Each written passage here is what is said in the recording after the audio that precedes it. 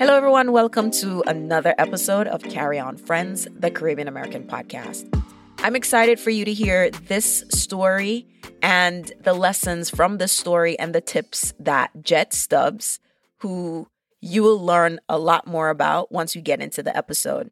In the show notes, I've provided the link to the Ideal Job Worksheet, a resource that I mentioned in the interview with Jet. So just click on the link in the show notes and you will be able to access that worksheet. All right, I won't keep you waiting any longer. This episode is too good. And I know I'll hear from some of you after you've listened. So here's my interview with Jet.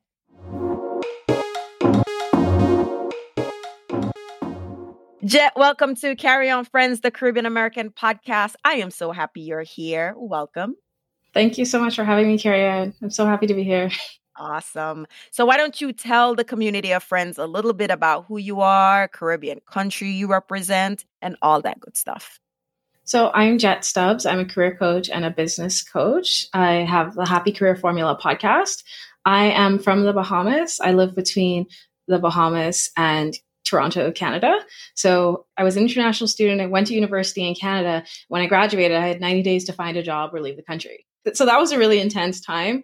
I was really scared. I wanted to be able to stay in Canada, but I wasn't sure how to make it happen. And I realized so many people who are international students get caught in this cycle. Like I needed to pay off tuition, but I needed a job to be able to pay off the tuition. And I just got caught in a cycle. So since then, what I was able to do is I went from 0% response rate to over 100 job applications to getting a 70% response rate to 10 job applications. So I got a 7 out of 10 response rate. And people are like, oh, you say 70%. That's because I've been able to replicate that since then. And I've been able to help other people get up to 80% response rates to their job applications. So imagine applying to a job and instead of like not hearing anything, for every 5 jobs you apply to, you get anywhere between 2 to 4 interviews.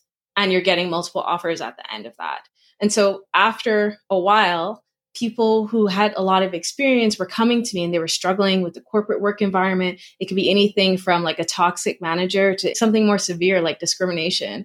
And they were coming to me with questions like, how do I change this? How do I build something that aligns with who I am as a person? And that led me to say, hey, have you ever tried entrepreneurship? And I said, I don't know everything, but I can teach you what I have learned so far through my parents being entrepreneurs who started from scratch. Both of them didn't have access to university education, as a lot of people from a certain generation in the Caribbean just didn't and still don't. So I started to teach entrepreneurship and people started making money. And then they just sat me down and said, I need to pay you for this. And so that's how I ended up becoming a career coach and a business coach. That is a good journey, right? I mean, 90 days. We're going to get into like, wow, what you had to do to get it in 90 days. And also, I love when people find business opportunities when someone says, hey, I'll pay you to do this for me. That's how I got into podcast production. I didn't think it was going to be something, but somebody said to me, yeah, I'll do it if you do it. So, glad that we have that in common. So tell me about these 90 days. I assume you were able to get a job in the 90 days, but talk to me a little bit about that process. Yeah. So the problem was, it was the 2011 recession. My parents' business that was helping me go off to school wasn't doing well. They couldn't finish paying off my tuition, and I needed the tuition letter and completed letter of like graduation to get the work permit. I needed the work permit to get the job. And I was stuck in this cycle. And the key was to get a job to get out of it. And that way I could negotiate with the university, negotiate to get the opportunities I want and be able to afford to live in the country. But I'm from the Bahamas. I didn't want to just live in Canada and be struggling day to day, like making minimum wage, struggling to make it work. You don't want to go and pursue that better life, pursue that dream just to be scraping by. You want to be able to afford to visit family and do more. So I said, okay, if I'm going to try this, if I'm going to make this work, these are the requirements that I want to be able to achieve. I want a job that will give me a certain amount of vacation time so I can visit my family, right? And still go on vacation, because visiting your family isn't always vacation, right? With the amount of stuff they could ask you to bring back for them, the amount of people you need to see, it isn't always vacation. Listen, we're going to push pause right there. because I did the ideal job worksheet for Carry On Friends. And that is something that oftentimes people overlook when it comes to finding a job. How much PTO do you get? I mean, and it's a negotiation, right? Maybe the pay isn't where you want it to be. How about them extra vacation days? Can you throw in a little bit of those? Right? So I'm so glad you said that. But yes, continue. I love it. I love it. Yeah. So I knew what I wanted and I sent out these job applications. I sent out over 100 job applications the first time. I spent about 2 months before I had the 90-day deadline sending out 150 job applications. And, that means I'm just there like trying to finish up my exams, applying, thinking, okay, if I send out enough, it's a numbers game. Eventually somebody's going to get back to me. Crickets.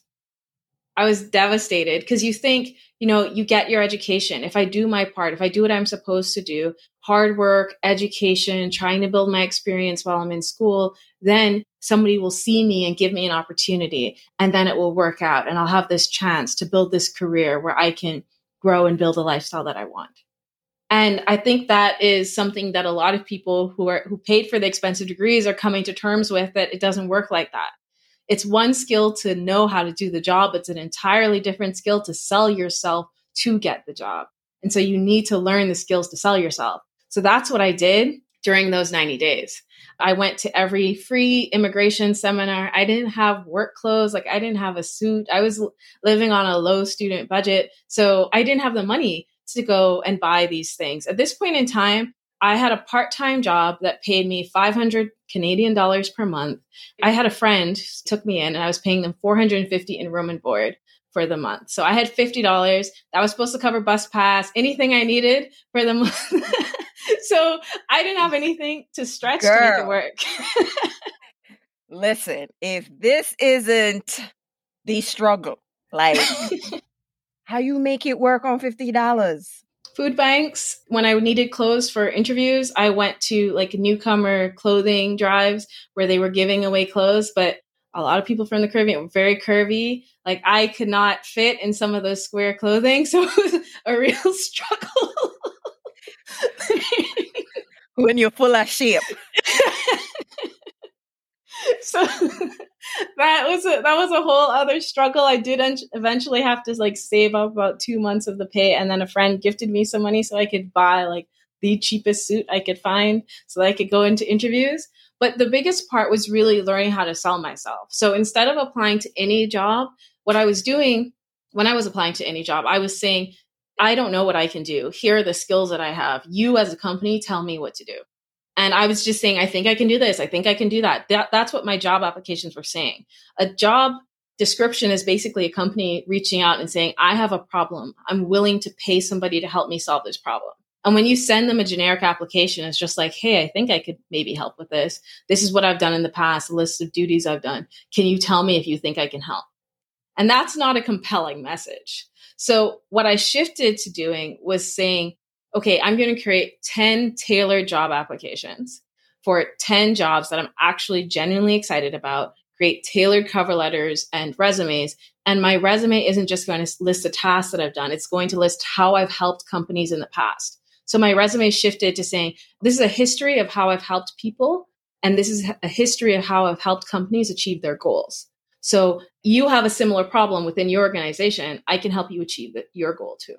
And that was a big shift. So that is how I went from that 0% response rate to that 70% response rate. One popular formula that I use, but it's very easy to teach and talk about, very hard to implement in practice. It's called CAR or STAR, where you go challenge, action, result, or situation, task, action, result. So you're going and saying, this is the problem the organization was having. This is the situation that they were in. This is the time frame that they had to solve the problem. These are the actions I took, which includes your skills, qualifications, and experience. That's where people usually stop. And what you really need to do is add the result. This is how it benefited the organization. This is how it benefited my manager, the organization at large. This is how I made my small contribution to this bigger goal. And you need to be able to talk in that language, because even if you're applying for the most entry-level job, if you can understand the role that you play to help the CEO achieve their goals, you're more likely to get hired. And that's the difference in the conversation that I started to have. After I did that, I landed a job where I was 21 in an organization where they considered young staff 25 to 30. And I had the opportunity where I got promotion. So within my first 18 months, I was like indirectly leading a team of 4 because I continued to use that language when I joined the organization. I love that. And I like that you brought up STAR and the other acronym, because as a pro tip, that's what I've used in my other organizations to interview people. So when we are training interviewers, and we usually have like, especially college hires, you have like a search committee or a round of people, we're teaching them how to use STAR to ask questions, and candidates are graded based on their responses to the situation, all of these different things, their action, the results. So it's also a pro tip. So thank you for sharing that. So now, what brings you to Carry On Friends? I love what you are doing. And this interview is going out at the top of the year, which is the time when everybody ready to make a job switch. They want a whole new career life, or every new life. And so first, with Happy Career Formula, it helps new entrepreneurs, seasoned professionals, recent graduates discover how to choose a career by aligning their interest into either a job, freelance business, or service, so we can live life on our terms. Don't that sound good? So tell me give an example of how you are able to do this, so the people them can come to Jet and say, Jet, I need help ASAP. So, let us kind of go through, how are you able to help people achieve this transformation? So it started after I got that first job. I got into this situation where, although I was receiving promotions, receiving all these amazing opportunities, it was super toxic. My mom had been stabbed in a robbery and lived, thankfully. And this was back home. My supervisor. Are you writing a book about your life yet? Because and I mean, here's the thing about Caribbean, we're laughing, right? But let's take a moment to acknowledge, right, the things in your life that you've gone through. You've left your warm country, come to a very cold country, and you are going to school. You now have to figure out financial aid, because trust me, when I first came here, after 2 years of moving to the US, I went to college. Listen, Caribbean people are understanding financial aid do not go together, and figuring out how to pay for school. And then now you have 90 days to get a job or leave this country. That is pressure. And then you getting $500 from a job and about more than half of it gone to rent. In this, how much minutes we've been talking, you've touched on most areas that people, Caribbean immigrants and immigrants across the board, experience. So I just want to take a moment to say, this is a testimony, right? This is a story to help other people achieve a lot. And now you're in a faraway country and your mother go through this. I cannot imagine, but continue. But I just wanted to take this moment to acknowledge that you've been through a lot and you're using this lesson to help other people. Yes, that is why, because it was just really toxic. My supervisor was prejudiced. Every time I said something that sounded like I was from a foreign country, she would make a buzzer noise and make me repeat the word until I said it correctly, which meant that it had to sound 100% Canadian. I couldn't say anything. So people are like, oh, you don't have an accent. I'm like, oh, it was like, I know every word that I said that made it sound like it was foreign. I was dealing with this while getting the promotion, while being one of the youngest staff inside of the entire company. So when I would walk into rooms, people would be like, when is the staff member coming? And I was living alone in a city, didn't have any family. And it was just really toxic. I was making money, but I realized you can be broke and be unhappy, and you can make a lot of money and be in a really toxic situation and still be just as unhappy.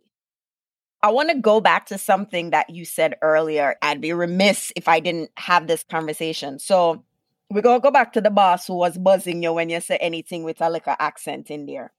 Talk to us through that process of, you share that experience. Maybe other people are having that experience, someone with an accent. How did you get through that particular experience, that is beyond microaggression. That is straight out like abuse.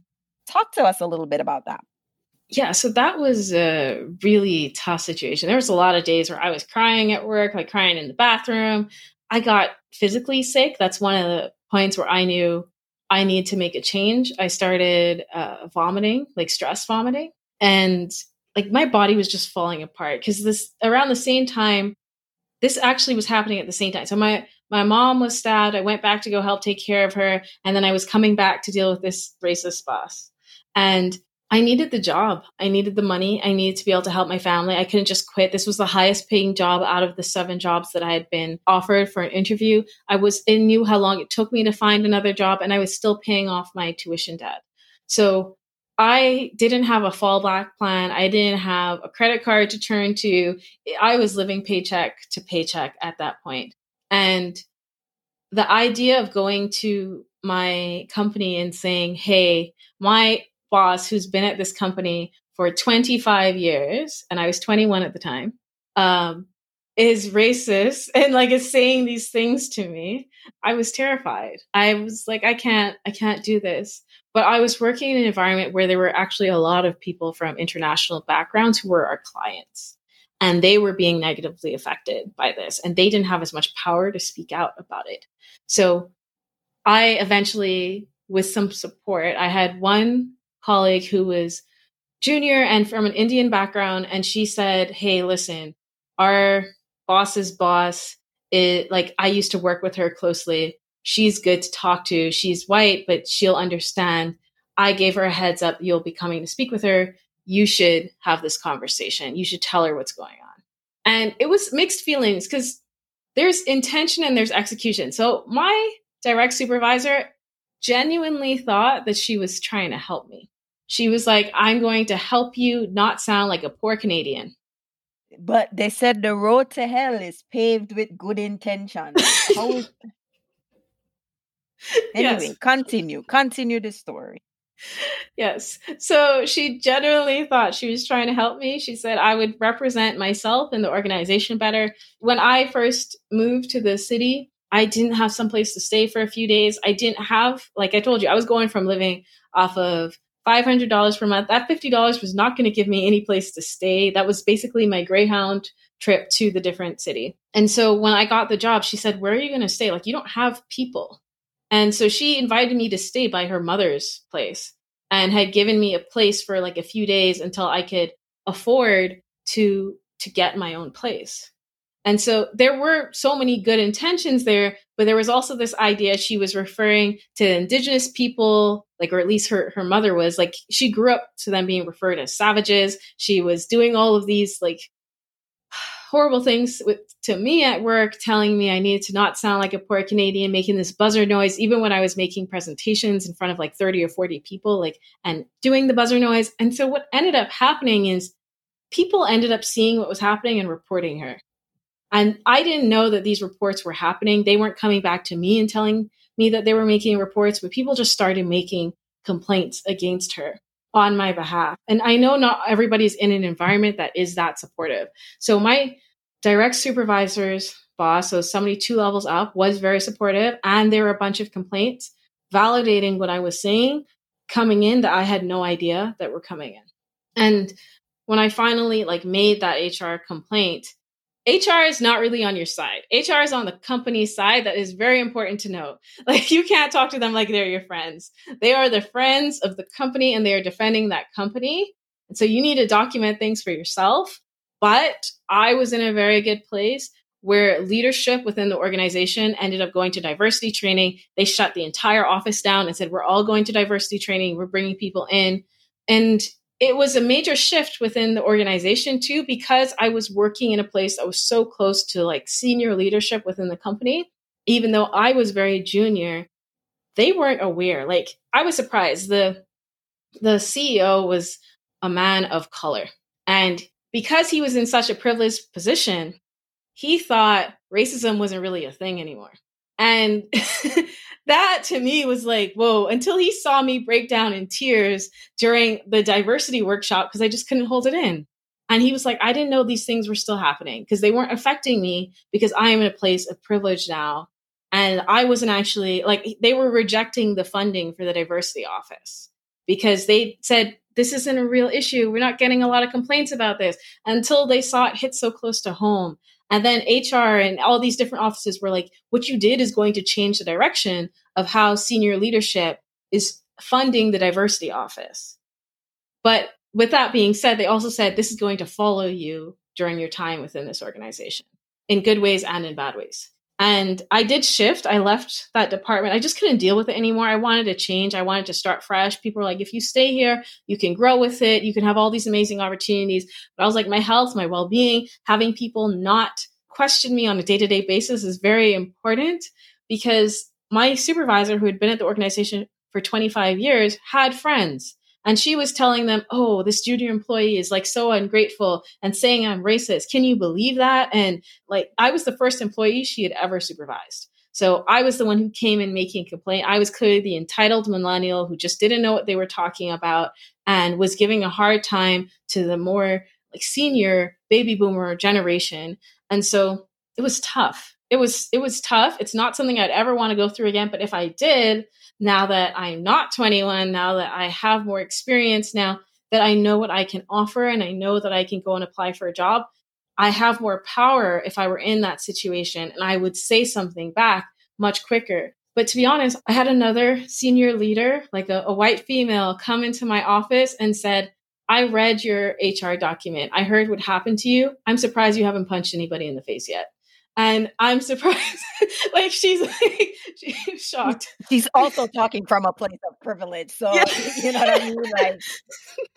Like, but your experience, covers the nuances of diversity, equity, and inclusion, DE&I, and all these other things that, if you do speak up, there's this indirect retaliation or hostile environment that can be created because of speaking up.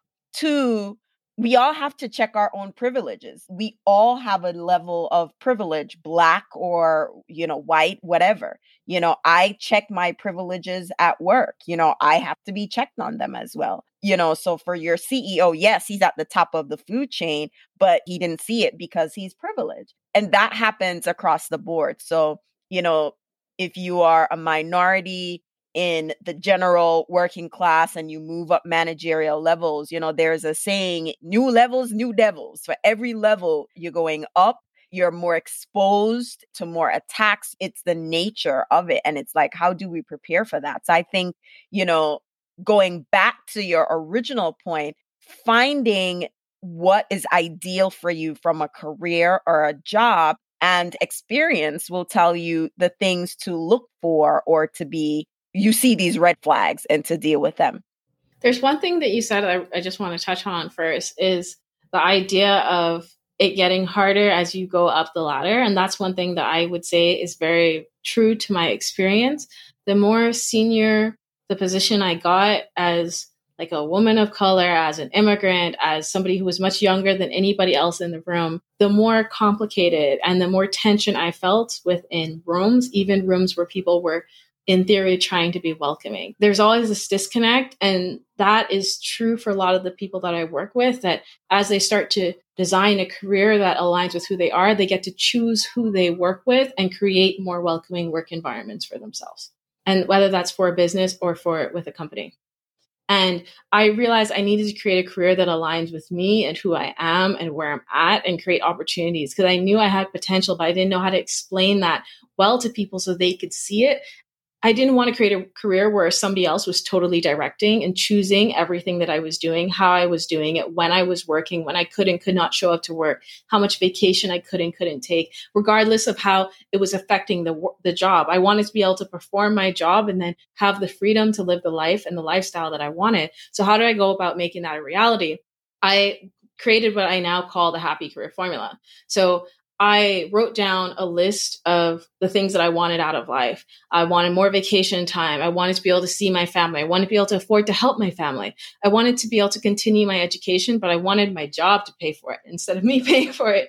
And I had a list of things, and I made that. If I was going to stay here and make this home or home number 2, what would I need to make this work? And I made that in every area of my life, from emotional to financial to physical health and well-being. I wanted to be close to a gym and be able to afford a gym, because gyms in big cities are like a whole budget in and of themselves. And so I needed to find a way to make this work. And so that's part 1 of the Venn diagram. That's the top left circle.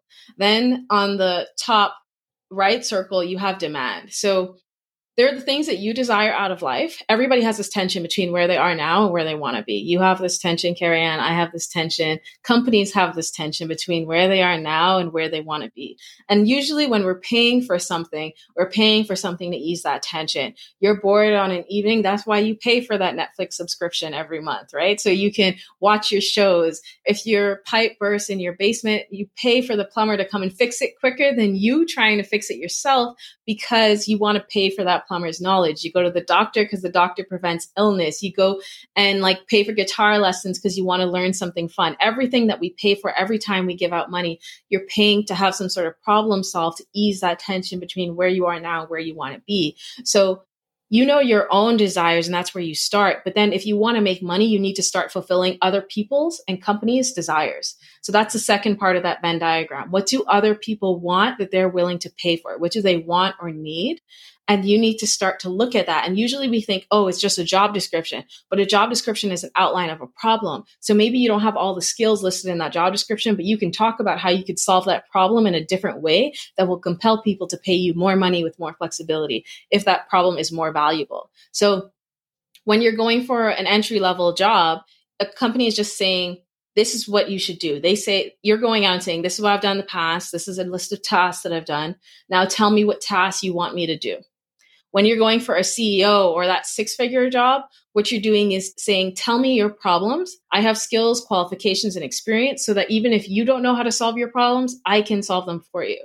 With an entry-level job, they're giving you manuals and instructions, and they're saying, do this, do that. When you start to shift to make more money, you're starting to take control of the value of the problems that you solve. And that's one of the things that I help clients do. So the first piece of that Venn diagram is desire, which is your desires, which you want out of life. The second piece is demand, which is other people's desires, the tension between where they are now and where they want to be. And everything around you, everything that you touch, the table that you're using, the glasses that you're wearing, the headphones that you're using is something that you paid for because it creates a benefit in your life. Companies pay for things because it creates a benefit in their life. So you can get creative about the types of problems that you choose to solve, because almost any and everything can make money. It's just the quantity of money that it can make. And you need to figure out how valuable that problem is to that other person or that company. And then the third piece that we usually get stuck on is skills. You need skills to be able to solve the other people's demand, to help them achieve their goals. And a lot of us think, hey, if I don't have all of the skills, if I don't have that complete circle filled out, then I can't do the job. But you can break it down into baby steps. So one of the things I did is I made a 10-year plan when I graduated. And I said, this is where I want to be in 10 years. That shifted and that was totally okay.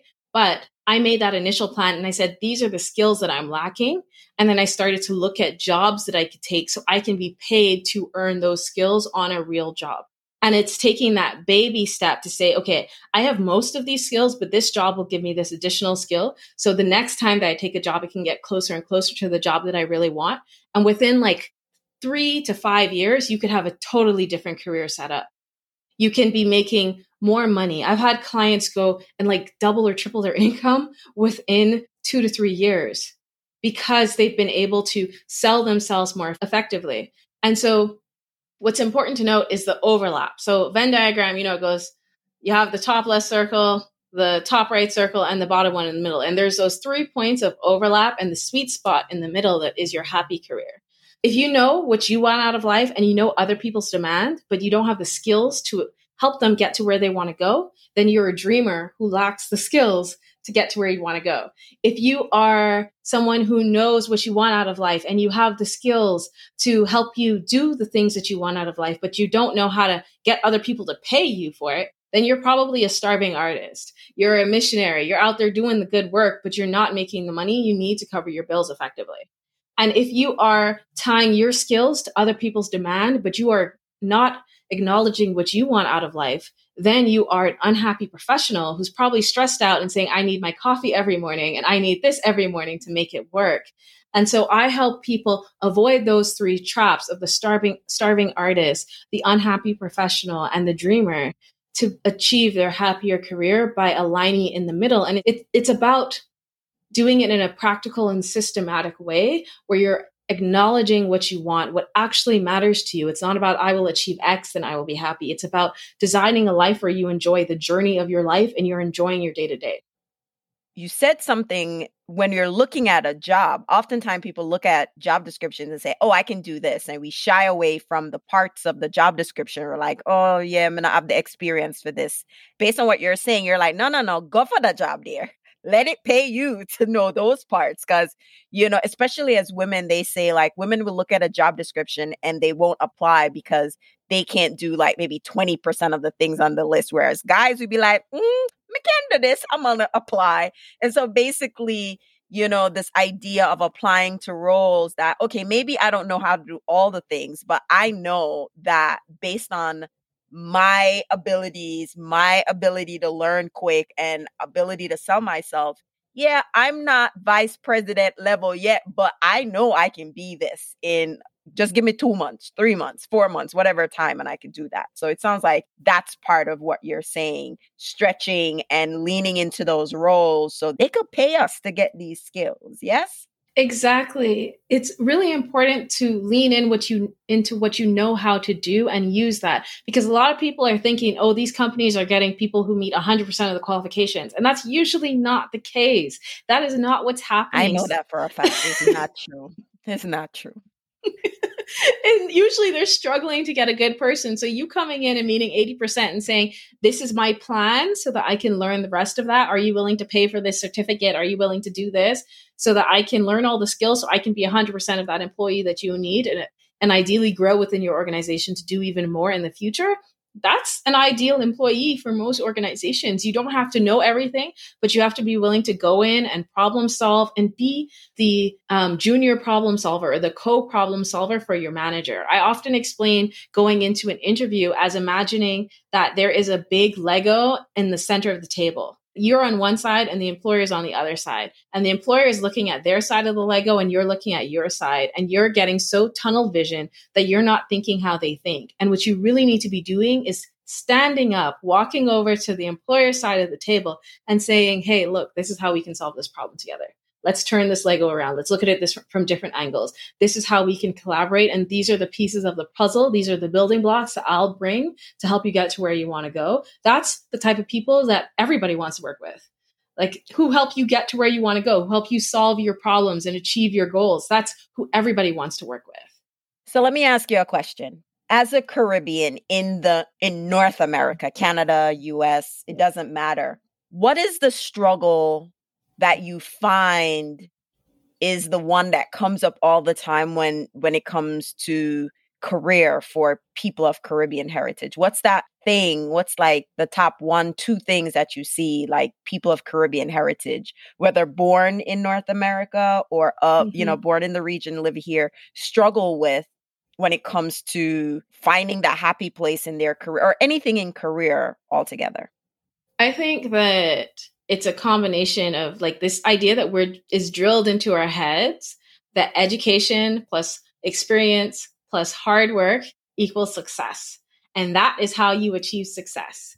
And yeah, so that is the formula that we think equals success, and it just doesn't work. The truth is there are a lot of people who are working on factory lines who aren't making the money that they want.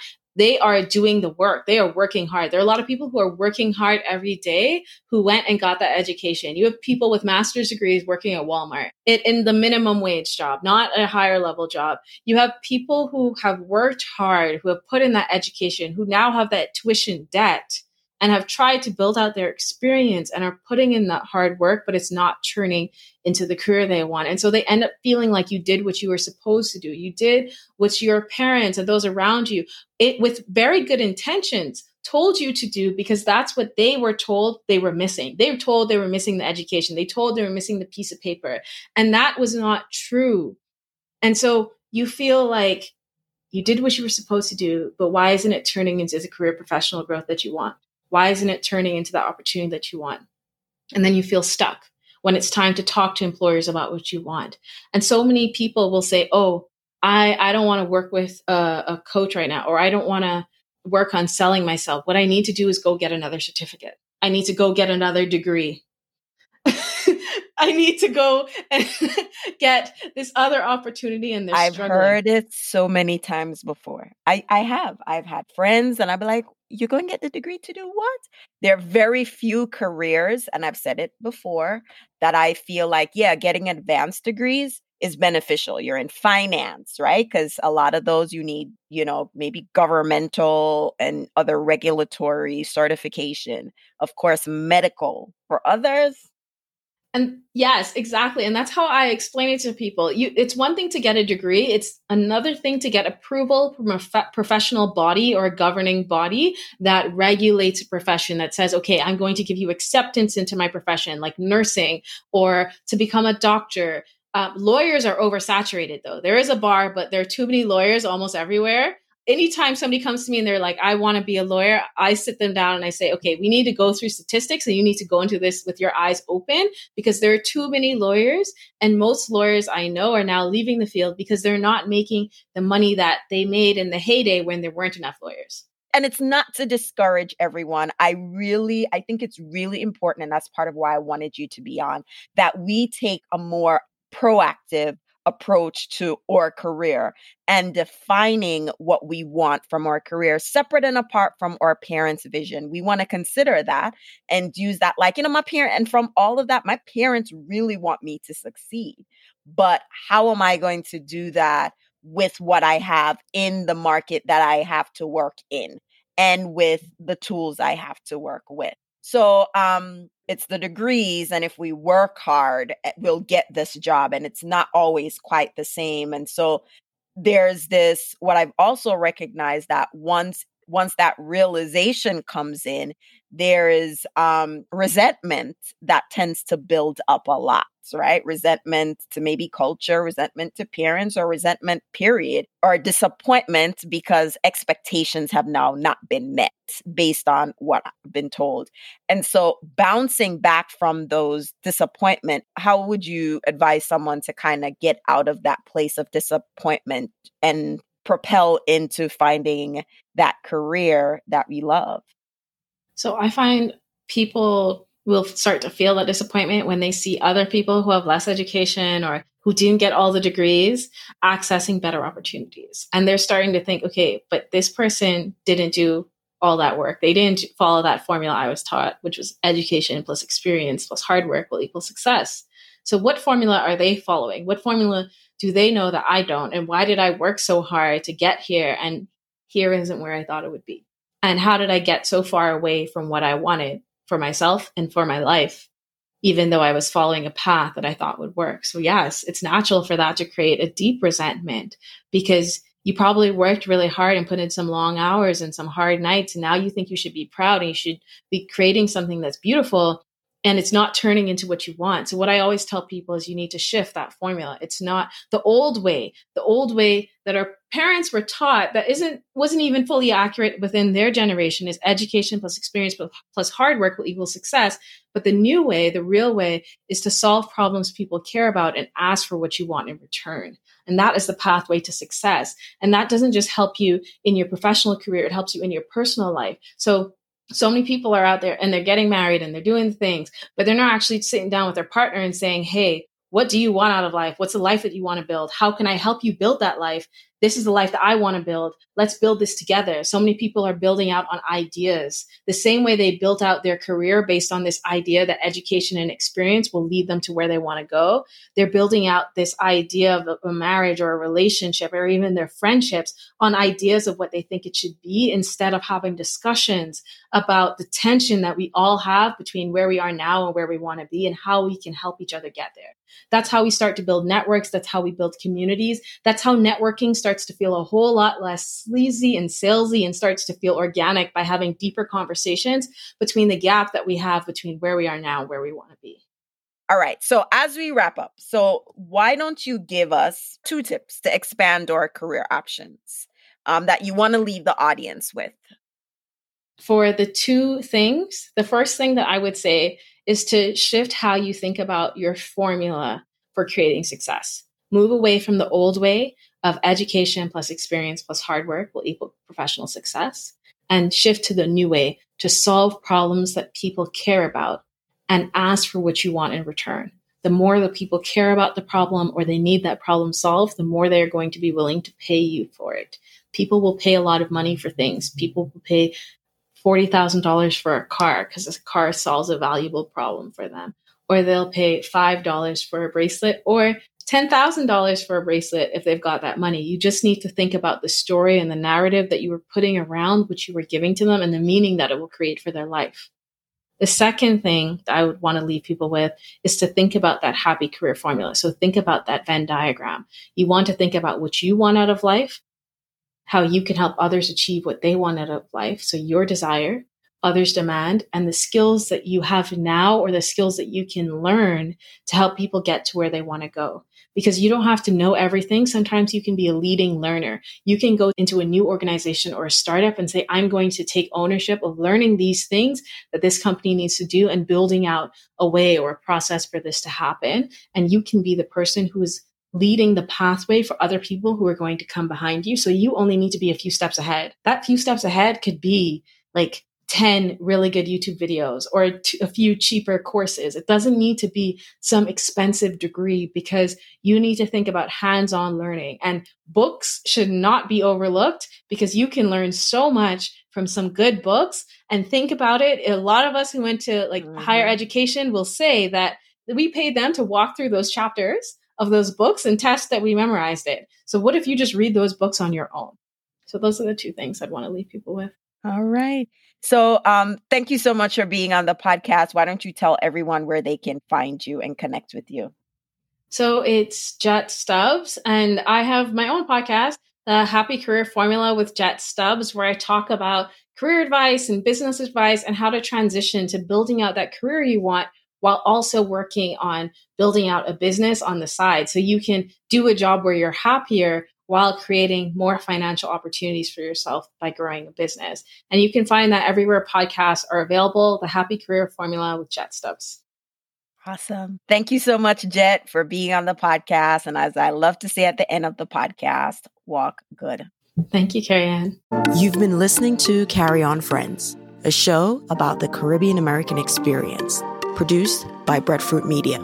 We post a new episode every 2 weeks on Tuesday. And if you're looking to learn more, buy our merch, or sign up for a newsletter, check out carryonfriends.com. Or find us on all social media platforms at Carry On Friends.